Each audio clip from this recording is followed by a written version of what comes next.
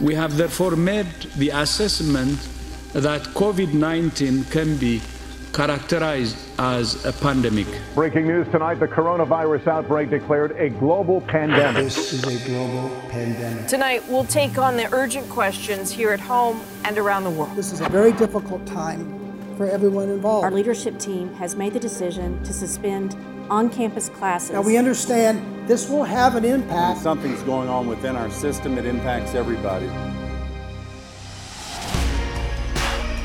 From Texas Tech University, we bring you Fearless, a podcast featuring the untold stories of the school we love so dearly. In Season 1, you'll hear from students, faculty, and staff, how they pursued and found success despite the challenges that forever changed us all. It's the stories you've never heard from the decision makers.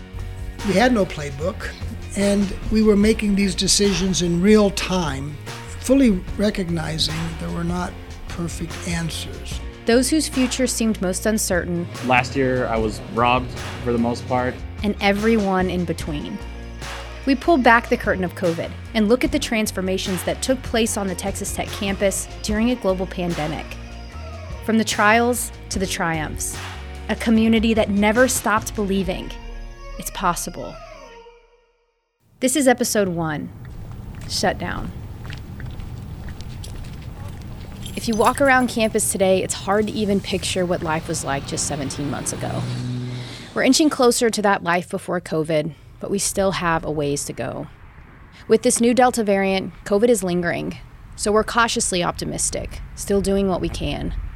But it's encouraging to see students back on campus, and they're happy to be here too. Even the birds seem like themselves again.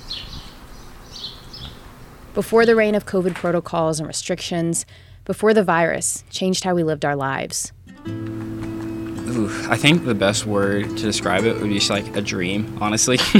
I hardly think that Googling pictures of Sevilla, Spain can truly do it justice. But it does help to paint a picture. I imagine a bustling city where tourists roam the streets year-round, indulging in the authentic Spanish culture. It's any college student's dream spot for study abroad. It was for Jay Hitt, at least. The days were good. They were like really good because like our only job was to learn Spanish. And so there was like definitely a motivation to study really hard. When we sat down with everyone for this episode, their thoughts and stories of those first few days are the same. The first conversation, the first pivotal decision involving study abroad, and how to bring home Jay along with the other 108 students who are studying abroad. Is it okay to go to your office? Yeah, we can come back. Great. Hello. How are you doing? I'm Taylor. Nice to meet you. I'm Whitney. Nice to meet you, Whitney. Whitney Longnecker is the director of study abroad at Texas Tech.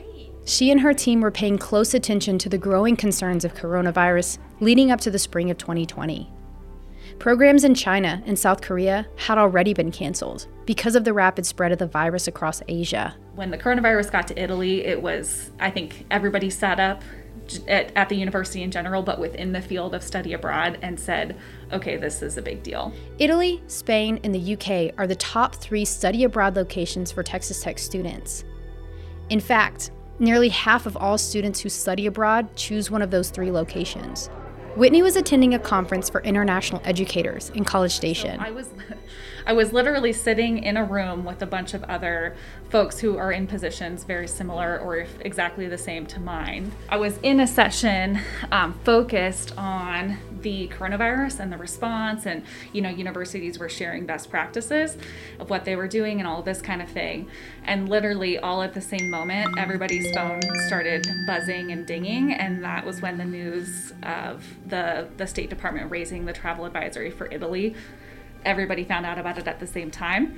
And so you could just hear like kind of the utter groan throughout the room of like, oh my gosh, this is real. That day, the State Department had issued a global level 4 travel advisory, the most severe warning. Advisories like these are reserved for war zones. I think it might have been early March whenever COVID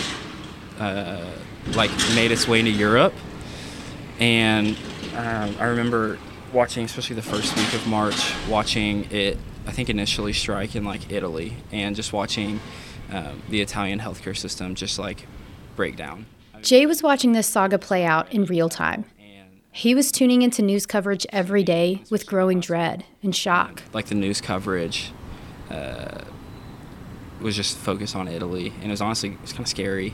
Just watching a healthcare system that was not prepared just get blitzed, and yeah, just watch like the death and sadness and destruction. At that point, I think we knew that it wasn't a matter of if, but when.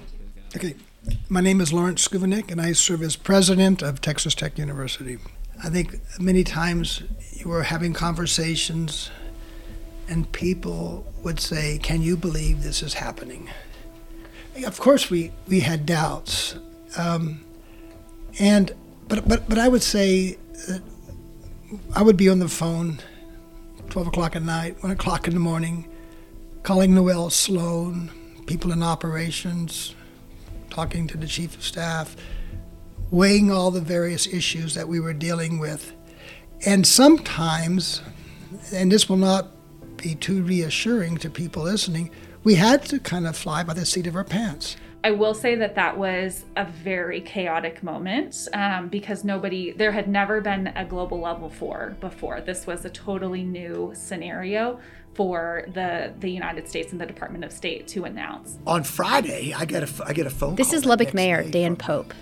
I think it's from Kendra Burris from the Chancellor's office, and the Deputy Chancellor, and she said, "Hey, can you get some of your folks together, and we want to brainstorm with you guys. We're trying to get our kids home, our study abroad kids home, and we got some ideas, but we might need a little help." And we spent that Friday. We worked that Friday afternoon on that. So that's the Friday before spring break. We thought, well, we're going to stop face-to-face instruction and we'll make a decision after spring break. Then we quickly realized we were in it in a much more serious way. In a dramatic move to stop the spread of the coronavirus, President Trump has ordered an extensive travel ban. Dr. Anthony Fauci offered a grim prediction on Wednesday, warning of more cases to come. We've got to assume that it's going to get worse and worse and worse. Jay and the other students scrambled to get flights. The university had already promised to reimburse them when they got home. Jay told us about the students' return home experience, too. He said it was weird and alarming. We were kind of concerned that like airports might shut down at any moment. We didn't really know. And so it was like another layer. We were like, we got to get out of here. So we booked the earliest flight we possibly could. He had just seen what COVID was capable of. He had watched it ravage through a country, and he was scared of what it may do. And so in DFW, it was like nothing had happened, which was really, really spooky. Kind of sitting there, and it all just hit me, and just kind of like tears running down my face, and I'm like nobody, we don't get it. Like, it's too late.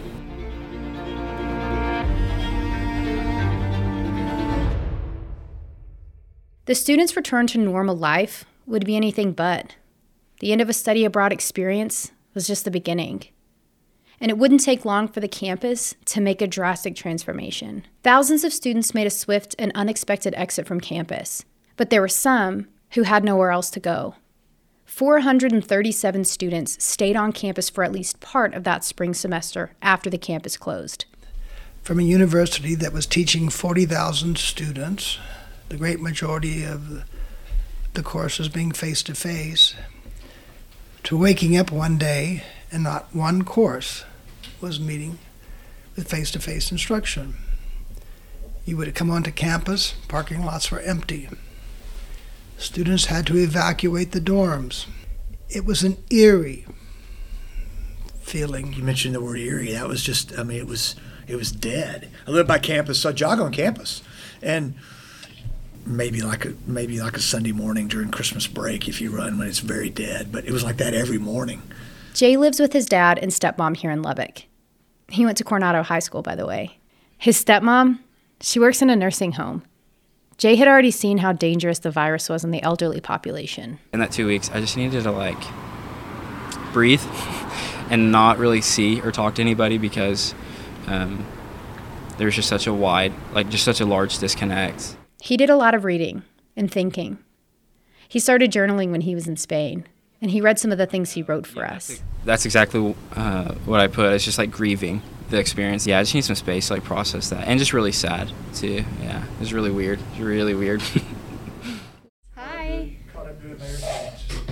How are you? Dan Pope has a long-standing love for Lubbock. He's a second-generation tech grad, an 8th-generation Texan, he tells me proudly. I'm one of 3 boys. My dad he joked when we were growing up that he would pay for college as long as we went to tech. So we're all Red Raiders. His daughter is a current student. And at his core, he's a businessman. His plans for downtown renovations and multi-million-dollar projects have continued to become a reality over the last 5 years. So it wasn't just the thought of a flourishing Lubbock economy being threatened. He worried about his city, his alma mater. But most importantly, he worried about the students who also call this place home. I've spoken to orientation, every tech orientation, either live or via video, for the last 3 or 4 summers. And I promised those parents that we're going to take care of their kids. Dan doesn't hold back here. He wears his emotions on his sleeve, especially when he talks about his city. COVID took a toll on us all, including our leaders. But as a parent, you realize, that how important what they mean to you, whether they're your kids or somebody else's. These are students, but they're also somebody's child, and they're somebody's brother and sister. All this kind of thing. It's more than just a Texas Tech student, a Texas Tech Red Raider. They have a life beyond this, and of course we have a great responsibility to help to keep them safe and healthy. People are responding out of concern for their daughter or their son or their colleague or a family member. What would you do to keep your family safe? And that truly did guide us. You're so caught up in the moment. You don't go home at night and feel sorry for yourself. You're just prepared for the next challenge the next day. And the challenges were mounting, not only for the president and his staff. 12 miles west of campus, Steve Presley and his team were on high alert. Turn left onto Boston Avenue, then turn right onto 19th Street. Reese Technology Center is a short drive. There's a golf course and a police academy, and several buildings that are used by South Plains College and Texas Tech. It's where Steve's office is located and where he conducts his research. My name is Steve Presley. I'm a professor and the chair of the Department of Environmental Toxicology and the director of the Institute of Environmental and Human Health. Okay, that's a big one. The mouthful. Yeah. Steve is tall with a strong build. He would be intimidating if he wasn't so friendly. When we arrived to speak with him for this podcast, he greeted us in the lobby. How's your day been? Good. Good? It's beautiful. I go for a walk at lunch every day, and it is just perfect. He was eager to welcome us, talking about the weather and how nice his walk had been at lunch. And as it turns out, that's something that has incredible value for Steve. I'll tell you why here in just a second. But first, it's important to know more about the Biological Threat Research Lab, or the BTRL. In pre-COVID times, Steve and his team would research and study diseases like Ebola, West Nile virus, and Zika. But it became clear in early March the lab would need to shift its focus. So the university, along with the Texas Tech Health Sciences Center, worked together to become the first lab in the state to process and test COVID-19 samples. It would stay that way for a week and a half until other labs came online. His team of 3 would grow to nearly 30, and at its peak, they'd process and test up to 600 samples a day for more than 100 counties in Texas, 3 in Oklahoma, and 6 in New Mexico. And it was this team that confirmed the first positive test in the city. Now, the Lubbock area does have its first 2 cases. Now, one of the people who tested positive is a resident of Lubbock County, and the other is a resident of Hockley County. I received notification from our local response laboratory that we have 2 locally confirmed cases of coronavirus. Steve said that when that first positive result came through, it wasn't a surprise. He had been expecting it. It was the inevitable coming to fruition. But what he didn't expect was the emotional toll it would take on him and his team. Where I'm headed with that is the hardest thing was the infants, young kids, because a birth date is associated with every sample name, and this 1-month-old, this 6-month-old, and I think that got me as a grandparent, but it also got to some of my senior laboratorians that have little kids right now. We know approximately the viremia, the amount of virus in the individual. I think that was the harder, probably one of the hardest. The other hardest was keeping morale up, because people get tired. And they were focused on the task at hand. The work they were doing was important, and he felt the weight of that. You can only go so long.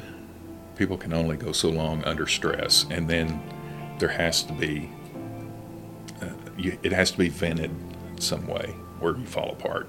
And so everybody figured out how to support each other. I'll give you all the grants here, unless you're in a hurry. Huh? And it wasn't easy work. He showed us around the facility where the tests had been conducted. Not inside the lab, of course, but it's probably exactly what you're imagining. It was sterile and bright. Fluorescent lights and white tabletops, white walls and floors.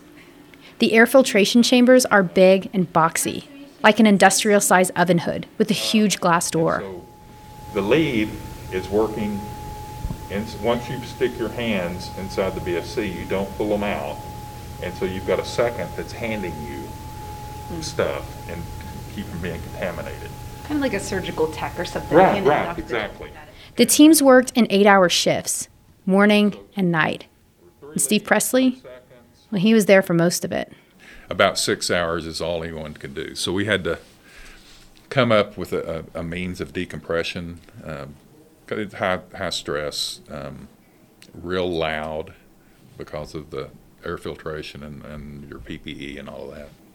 It's really interesting how people come together when pressure like that, you know, and I had a career in the military before I came to Tech, and, you know, it's that same kind of camaraderie that forms, that esprit de corps, when you're under pressure and you're working so hard.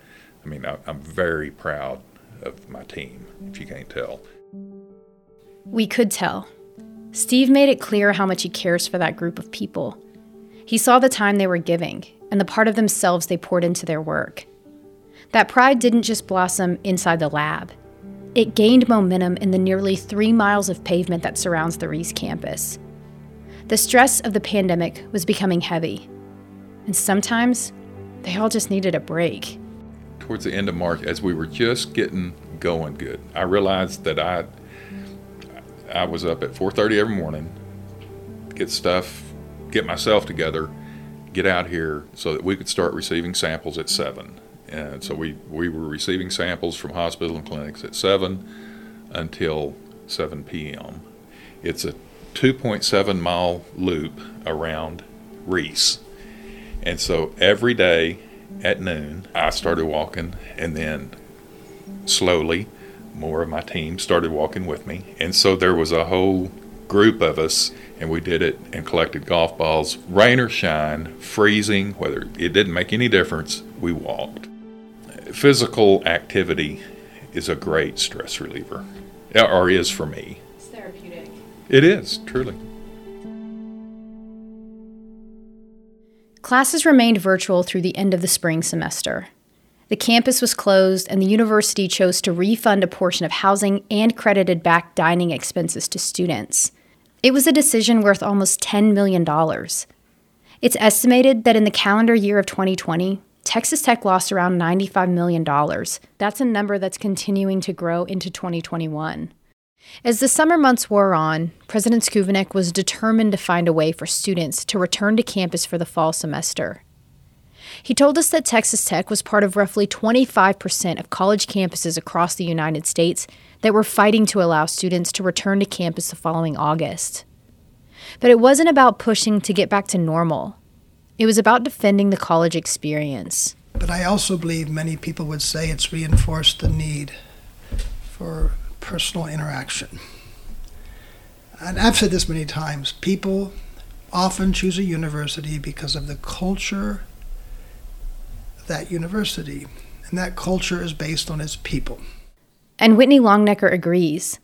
COVID showed us how important face-to-face interaction is, and how truly connected we all are.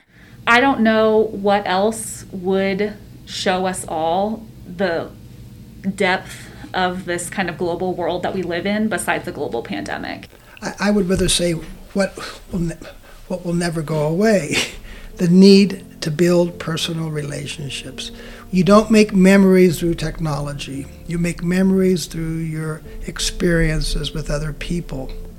After all, we have each shared loss, whether of a loved one, a career we were promised, a future we had worked for, or our financial security. Each of us can't help but be changed by what we saw, what we heard, what we felt. But I think we want to live in community. We want to be together. We want to go to ball games. We want to go to the art festival. We want to go to Friday night, the art trail. We want to, we want to cheer our kids, high school football games. So that stuff comes back, I really believe. Dan Pope maybe said it best. There's something about this place that speaks to us, that we feel connected to. There's something about a walk downtown, or dinner with friends watching a West Texas sunset, or even a game day cheering on the home team. That's why we live in college towns. It awakens our spirit. It gives us something to believe in. We set our clock to those type things. I can't imagine a better place to be through the pandemic and even today than Lubbock, Texas.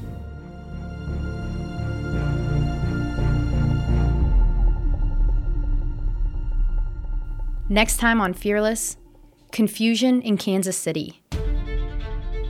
We dive into the breaking point, the moment the entire country came to a halt and the world of sports was thrust into the national spotlight. I can't even say it's a different chapter in the book. It's a whole different volume that didn't exist, 15, 16 months ago. The cancellation of seasons and how a multi-million-dollar athletics program transitioned to a life locked down. Fearless is produced by the Texas Tech Office of Communications and Marketing. It's hosted by me, Taylor Peters, with special help from Allison Hirth. Fearless is a Texas Tech production. From here, it's possible.